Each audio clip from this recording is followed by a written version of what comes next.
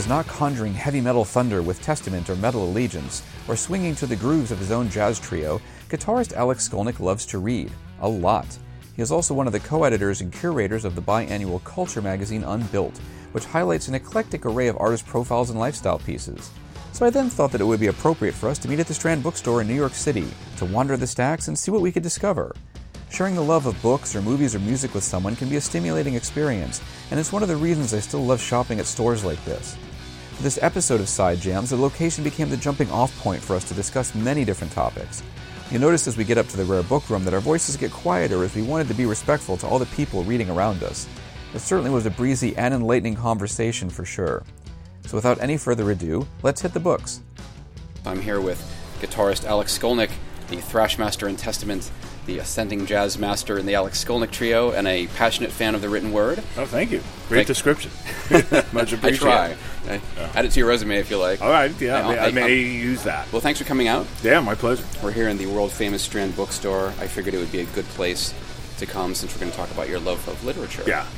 If you ever need to get me anywhere, just meet at the Strand. It's not... With your cup of coffee?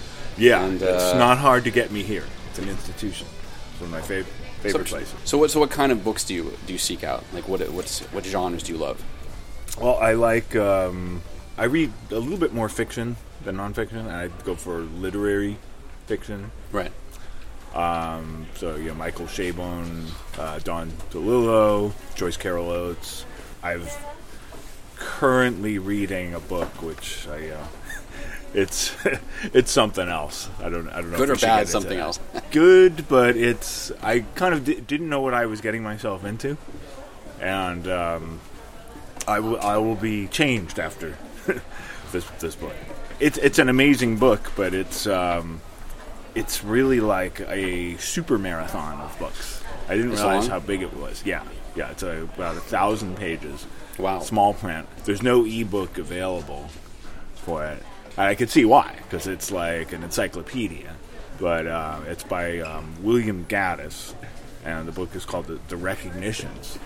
And it was recommended to me by my good friend Bradford Morrow, who's also a novelist and literature professor. And this was apparently the book that made him want to be a writer. So I've had it, it's amazing, but it's like reading multiple books. And now my stack, I'm looking longingly at as much as I'm enjoying it, I'm looking longingly at my stack of books to read. And then there's some books too, like you're saying that book sort of changed you. I remember, I forget the name of it. I have to look this up. It's a book, probably have it in one of my boxes stored away right now. It was, I think, by an Irish author about this kid whose father dies. Right. But his father's ghost comes back because his brother, this kid's uncle, is trying to move in on the mom, but also take advantage of the money. Oh, wow. So the ghost is trying to get the son to do certain things, even gets him to drive a school bus when he's trying to stop something from happening. It's kind of crazy. Right. But it's written in the style of a 9-year-old. So it's literally like has page-long run-on sentences. Oh, yeah. And about a third of the way through, I'm like, I can't do this. Like, it's amazing, and yet I was exhausted. Yeah, sometimes experimental stuff can be exhausting. David Foster Wallace, and I did read Infinite Jest. Apparently, a lot of people own that book and haven't read it. It's sort of famous for being this book on shelves. It's been a complaint among some females that it's like such a typical bro thing to own a copy of that. I read the book. I thought it was amazing, but I thought there was a huge payoff in it. It's one of those books, it takes a long time to figure out what's going on. You just have to accept that at times you're not going to know what's going on. Yeah. And that's how this book is, The Recognitions. And it was later celebrated.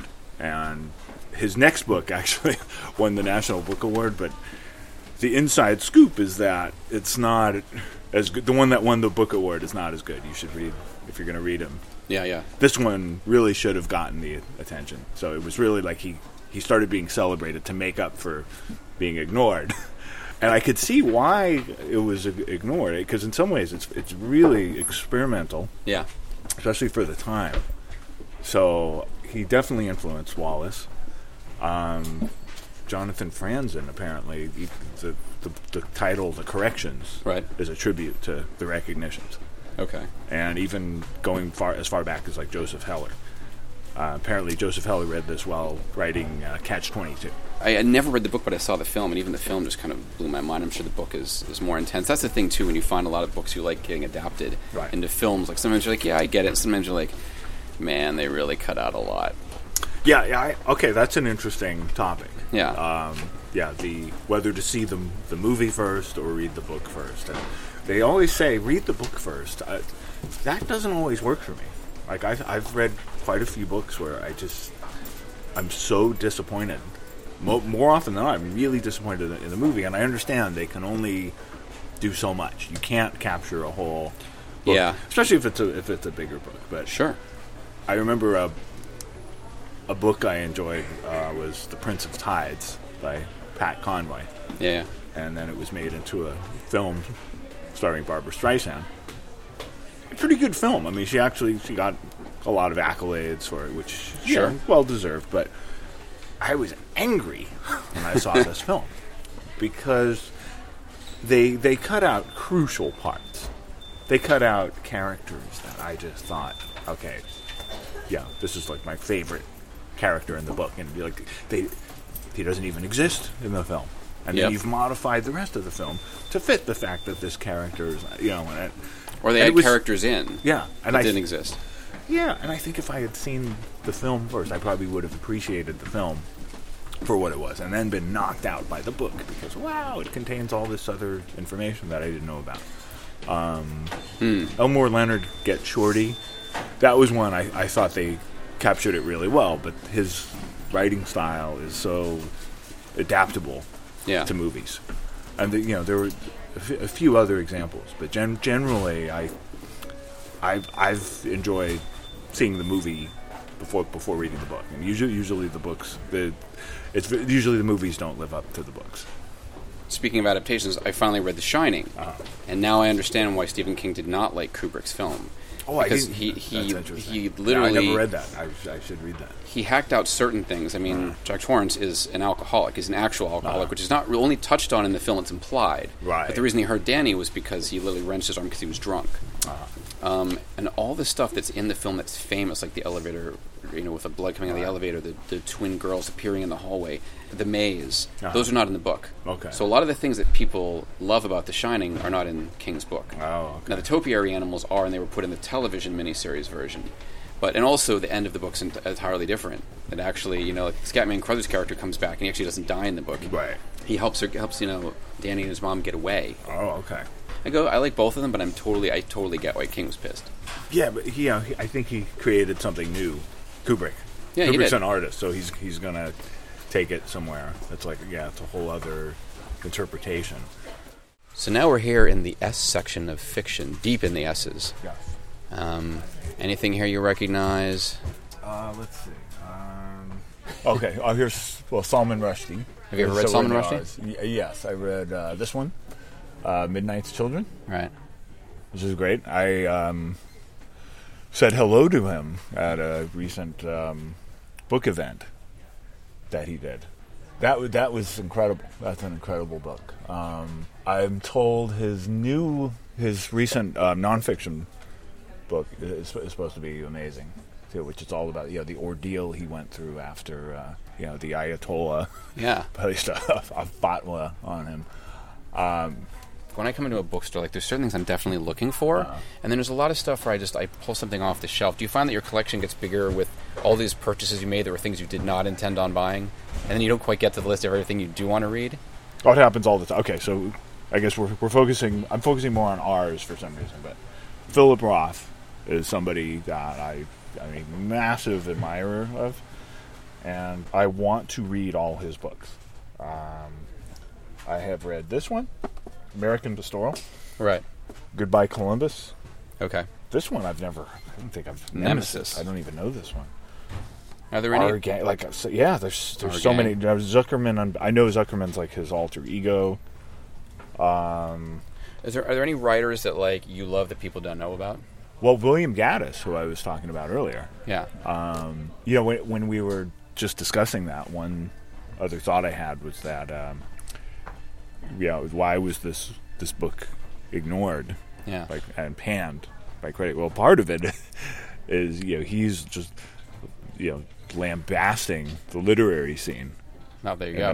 Like destroying it. Yeah, and he's like calling it, like he's. My theory is that he influenced Tom Wolfe too, because when I read Tom Wolfe, and you read books like Electric Kool-Aid Acid Test, and a lot of his nonfiction, he really captures conversations and parties, like gatherings, where there's like conversations that are overheard, or interruptions, and he puts you in the scene. Tom Wolfe was the first guy I ever read that did that, but Gaddis really does that. He does that well, and he does that with like the New York literary scene. Yeah, and there's many scenes. There's these party scenes that just go on for pages and pages, and he's calling out. So I think that had something to do with it. So that's really interesting, and I think he's like a writer's writer. Okay. So I'm glad that I'm having the experience of reading him. Yeah. But I think he's also like, there are musicians that are sort of musicians.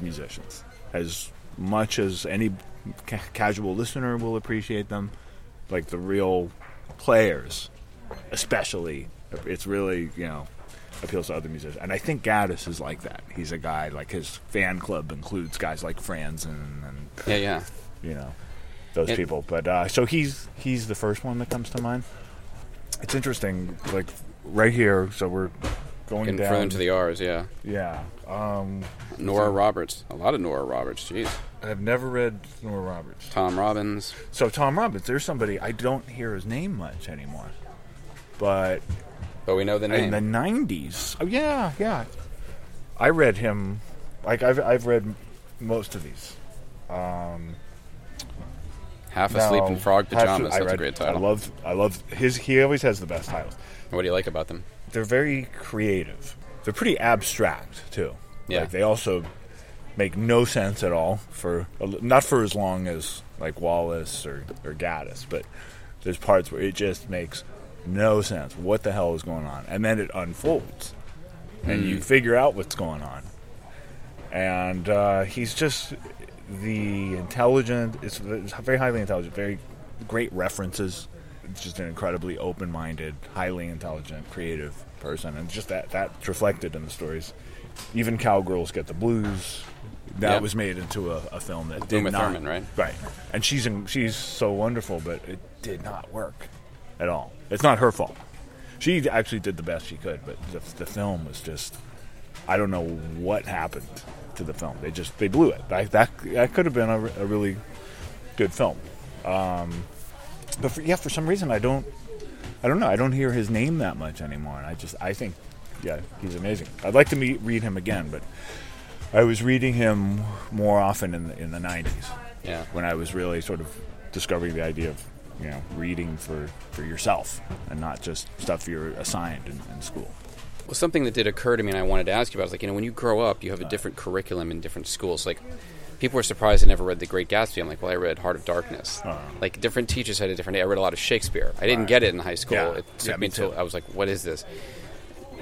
Did you find that when you talk to people that their experiences growing up, they read different things than you did, despite the fact they're all classic novels, that not everybody got the same experience? Yeah. I mean, apparently everybody had read To Kill a Mockingbird. I never got assigned it. Obviously, I did read. Read it, but as an adult, Great Gatsby, I did read. Although I think that's one you have to read multiple times. You have to read that as an adult as well. It's so relevant too. Like, it's still quite relevant. Yeah, the last film adaptation was interesting. The slightly hip hop version. Yeah, I didn't see the. That's a film. I'm not sure. It was okay. I mean, it was very digital. But a lot of digital set design in that. So I think pulled some people out of it. It was an interesting idea. Yeah. The way they did it, trying to adapt it and give it a bit of a modern flavor, and be a period piece. Yeah. It is funny, like, people's experiences and what they also qualify as a good book. And I realize now, in like our. My best friend said this about movies. He said if they stopped making movies, you could never catch up with every movie that's ever been made. And with books... Such a chunk of your life. We were talking about the Goldfinch earlier, which I read last year. Which is I've read a few huge books this year. And after the recognitions, it's now February. I started this in December. Yeah. It's huge. So I've gone on trips where I can't take it because it's too big. Well, that's the digital thing too. Right. But you can't get it on digital either. It's really? It's not available. It's really like a crazy. They want you to read. They want you to hold the weight of it. Yeah. Do you read anything on a Kindle? Usually, what I'll do is I'll get if there's a huge book. Yeah. I'll go back and forth. I'll read parts of it on my iPad, so the big book I read the year before last was Magic Mountain. Right. That one I read most of it. My favorite way to read is a small paperback. Actually, we should go to the paperbacks because that's this is my favorite section. Oh, mass market paperbacks. Okay. Now it doesn't mean that they're bad books, right? Because here's Shakespeare, George Bernard Shaw. Because I travel so much. Yeah. This is my favorite way to read. So I read the Magic Mountain in one of these books, and then it was such a fat book, but it fell apart. So I read the rest of it on my iPad. But then it was strange because it was so obviously a different translation. Yeah. And it almost felt like reading a different book. Here, let's see if Dostoevsky. I did recently read The Idiot, which is great, and I read it on a little paperback like that. And it was, and I went to Russia. I performed in Russia, and what a great way to read Dostoevsky. You're right there. Yeah, so I bopped around St. Petersburg and had this little paperback in my hand. That, to me, there's nothing like that.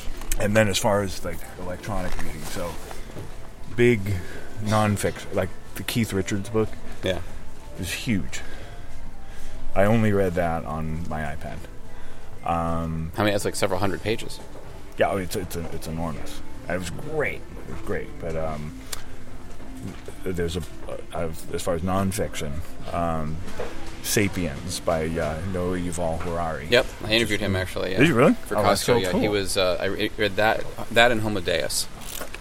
Yeah, so I haven't read Homo Deus. I'm going to read that. So for that, I did the same thing. I got it on my iPad, and I was on tour the whole time. I didn't want to, even though I prefer a handheld book, I didn't want to drag that around. So what I would do is I'd read some of it on my iPad, and then I'd bop into bookstores, and I'd read it out of the book. It's a fun way to do it. So it's like you sort of do it, you going back and forth. Like if you had a break, you try to catch up. That's interesting. Never thought about doing that.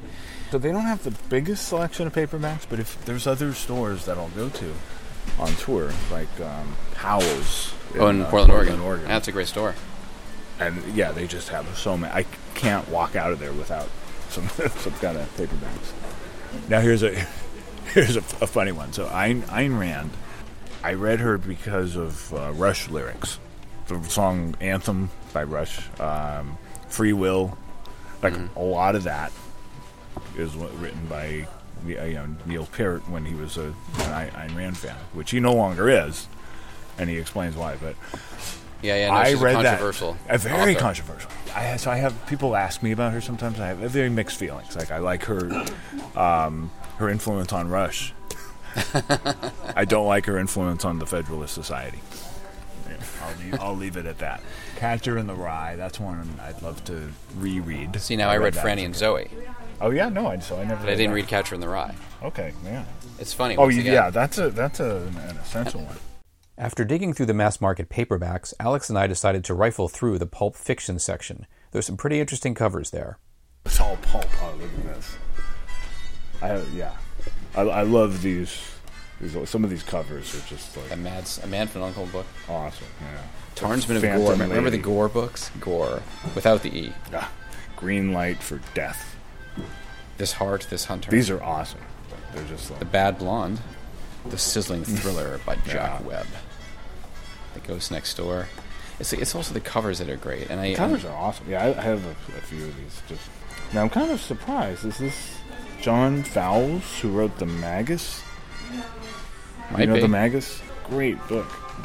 Very respected literature. That would be interesting if that was... I can't imagine it's not him. Did you know that Michael Crichton actually, before Andromeda Strain was actually his first official book as Michael Crichton? He did like 6 books under a pseudonym and then 3 more after that. No. Before he decided to... Because he was in medical school, he wasn't sure he wanted to do it full time. And he hid it from them until they figured it out. And then they actually weren't that thrilled about his choice of vocation. Oh, interesting. And now and of course, until he died, he made a ton of money with that side project. Oh, yeah, tons. Some of these books look they are literally just barely holding it. Barely hanging in there. Some of them look great, like this one here, Tawny. Oh yeah, can a girl of the slums win love and lucre on Park Avenue? Wow. And it's very in the same section as Dostoevsky. 3 short novels. Hey, look, man, I'm a high art and low art kind of guy. Yeah, me too. Here now we're in the rare book, on the rare book floor, on the 3rd floor, and we've got, here we go, Robert Heinlein, The Puppet Masters, first edition signed by the author, $1,500, man. Wow. I mean, and that's a great cover, too. Yeah. Like in stores like this, and that's what I love about coming to the Strand, too, is you find these alternate covers. So like if a book has had like, 6 different printings, you can find 3 different covers. Right. You can decide which one you like, Right. which I love. And look, a novel by Gil Scott-Heron, The Vulture. I had no Really? idea. Yeah. Wow. One of the godfathers of rap. Now, is this the same thing when you're shopping for music, like when you're looking for jazz? I mean, you go through this kind of the same... Is there things that you look for? Yeah, I gravitate towards certain things, like I'll always go see what Miles Davis albums they have. Yeah. And if there's ones I don't have, and then I start with ones I'm familiar with. Right. Many of whom have performed with Miles Davis at one time or another. So I'll look at the Chick Coreas, the Keith Jarretts, the John McLaughlins, the Herbie Hancock. And Miles Davis and John Coltrane were kind of your gateway into jazz. You started with the Beatles In a getting way, into pop and rock, and then when you were at sure. Fantasy Studios recording the Second Testament album, you heard some John Coltrane. Yeah, I heard John Coltrane being remastered for CD for Yeah. the first time, and it sounded like he was in the room. And Yeah. it was just, it was incredible. And then Miles Davis, I had seen him on TV with the Electric Band. It's Yeah. one of his electric bands, and it was I didn't even realize it was jazz. Struns and Farah, who we love, actually recorded part of, I think, their second or third album, Frontera. Part of it was recorded at Fantasy also. Oh, okay. Around That makes sense. 84. Oh, okay. So a little bit before you got in there. Oh, there's my buddy Bradford. Bradford Morrow, Yeah. The Prague Sonata. Oh, it's such a great book. Yeah. Now, are there any music books that you like that are like music Bibles to you? Just, you mean books about music? Yeah, books about music. Yeah, I don't read that much about music. Although, High Fidelity, Nick Hornby. He's got an amazing book called Songbook, which he talks about music, and he's not a musician at all. He would not be able to tell you the first thing about a scale or a chord. Yeah. But he describes the music that he likes and why he likes it. And I think it's amazing. I think it's a really great take on music Yeah. and just the appreciation of music. Oh, there was a book called But Beautiful, which was very similar. Yeah, it's been a long time since I read that, but it was wonderful. Yeah, just wonderful. Very similar. It was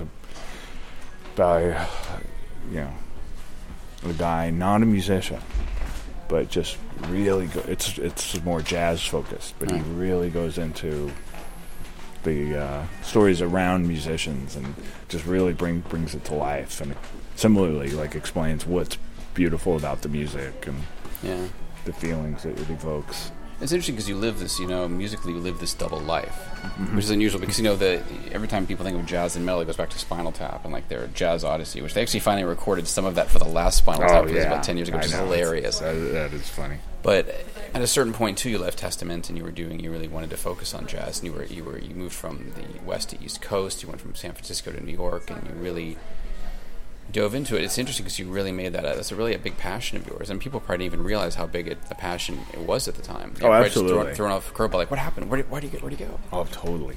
Yeah, it was sort of when I, even after several years, when I finally felt ready to release recordings, it was, it was actually, it got a much better reception than I thought, but there was some that thought, okay, this is, his one jazz album. Now he's going to go back, or he's going to do something else, and, it's like a novelty. No, it's not. It's like, I'm not kidding around. It's kind of like the guy that's on the high school football team, but then it's in the musicals. And we had a guy like that, this guy Matt in my high school class. He did both. He was quarterback, and he was a lead in West Side Story. Yeah, okay, why not? Yeah. There's no reason why you can't do that. That's exactly what it feels like. Or it's a little bit like, if I was acting in a big superhero franchise and then, did an independent film. Yeah. By Noah Baumbach.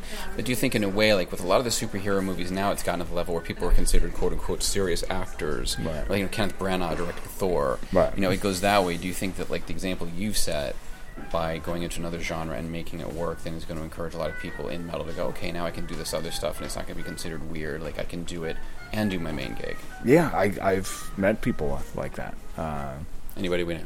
Dave Davidson from Revocation is a really good example. Really good jazz player, too. He did full-on, studied at Berkeley and owns, vintage, just beautiful vintage Gibson 335, and he's a real player. And I've met a few people like that, and it's great.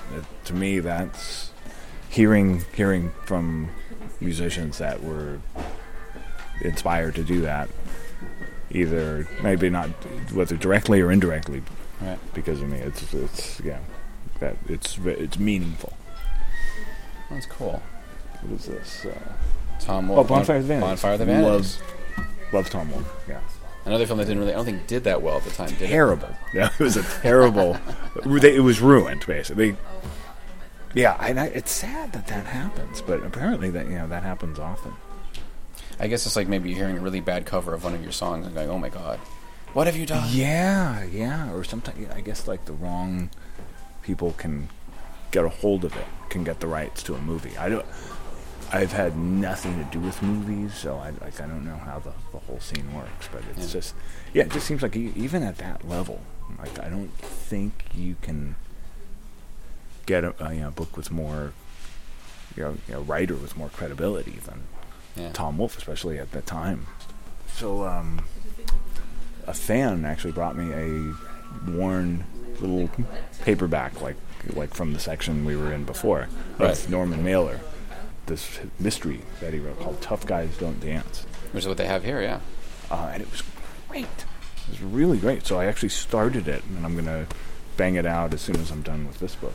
So how many books in a year do you think you read? I don't know. See, I think the book I'm reading now really should count as like several books. That is not one book.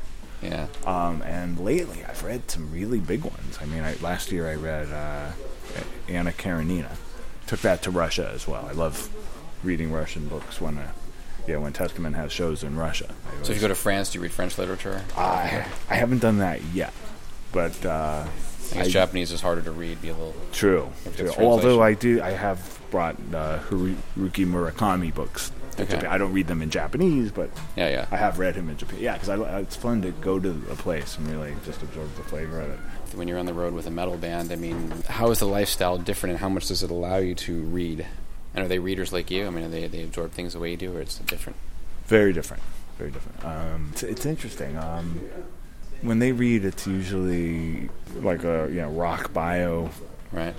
Or sometimes like vampire novels. Very metal, of course. Yes, which is goth fine. Too. No, it's fine. It is.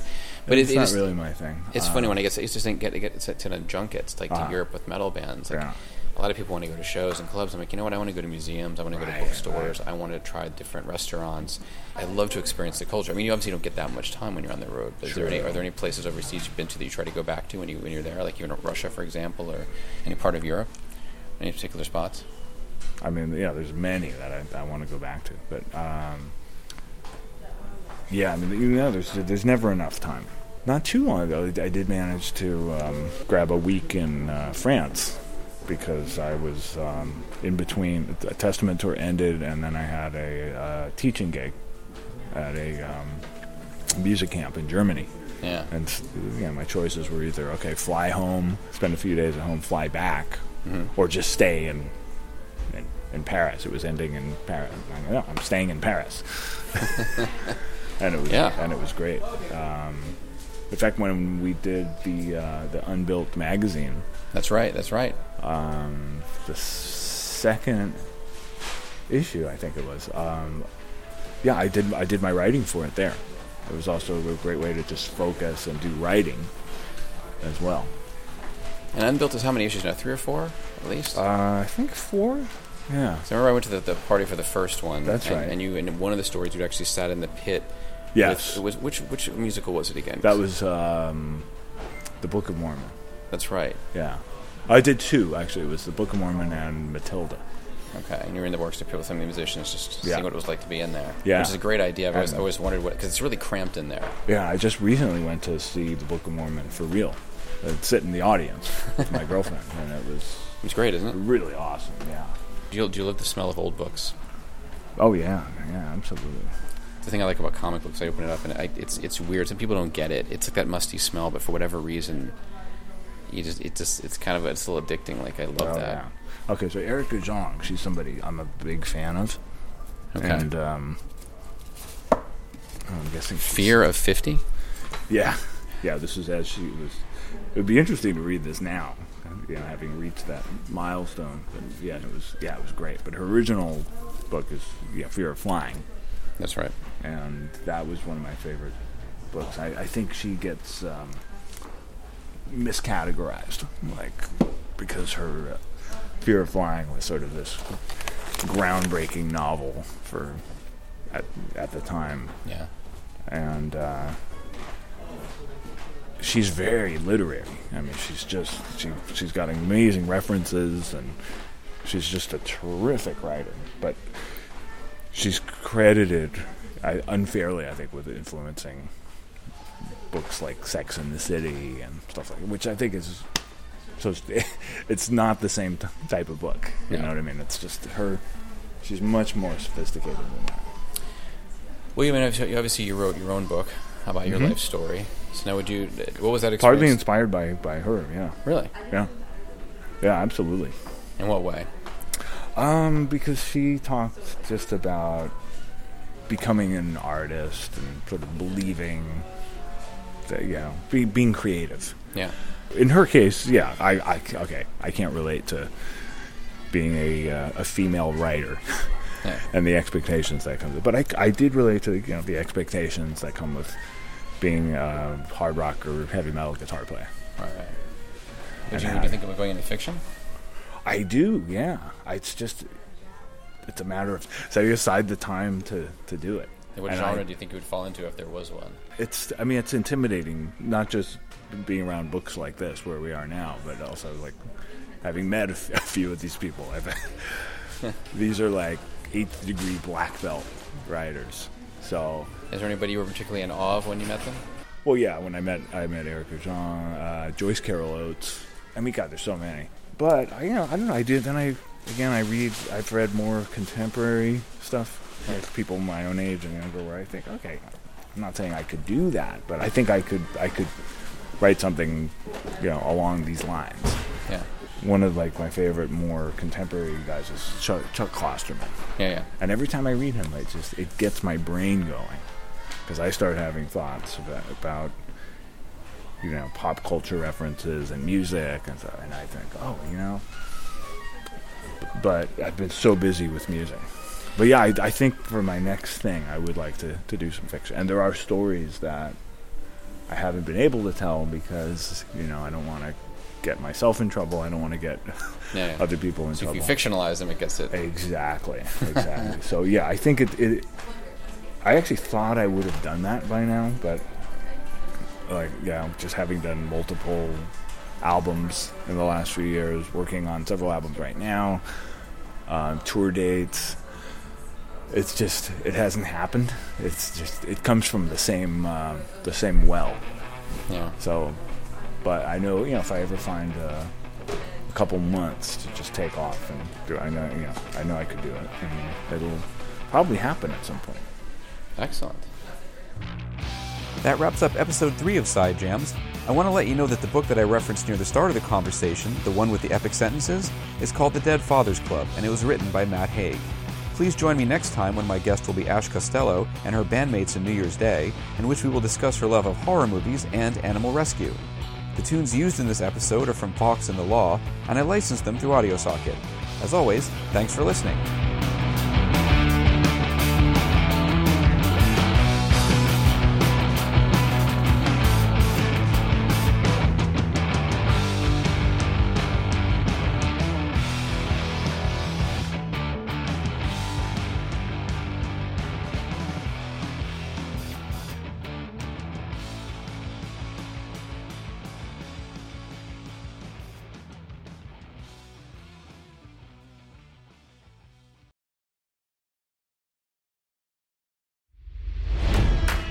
It's NFL draft season, and that means it's time to start thinking about fantasy football.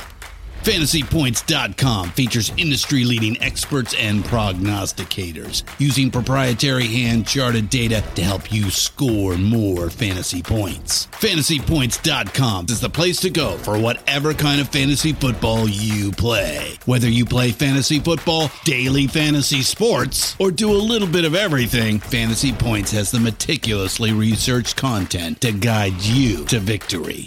And why wait for the fall? Fantasy Points also covers the new spring football league, the UFL. Join the guru, John Hansen, Scott Barrett, Joe Dolan, and other massive names in the fantasy football universe with an exclusive offer. Use code Pantheon for 15% off any Fantasy Points package, including the all-in package, with access to every article, tool, and data nugget that Fantasy Points has to offer. That's FantasyPoints.com and code Pantheon for 15% off at Fantasy Points. FantasyPoints.com, code Pantheon. Score more fantasy points.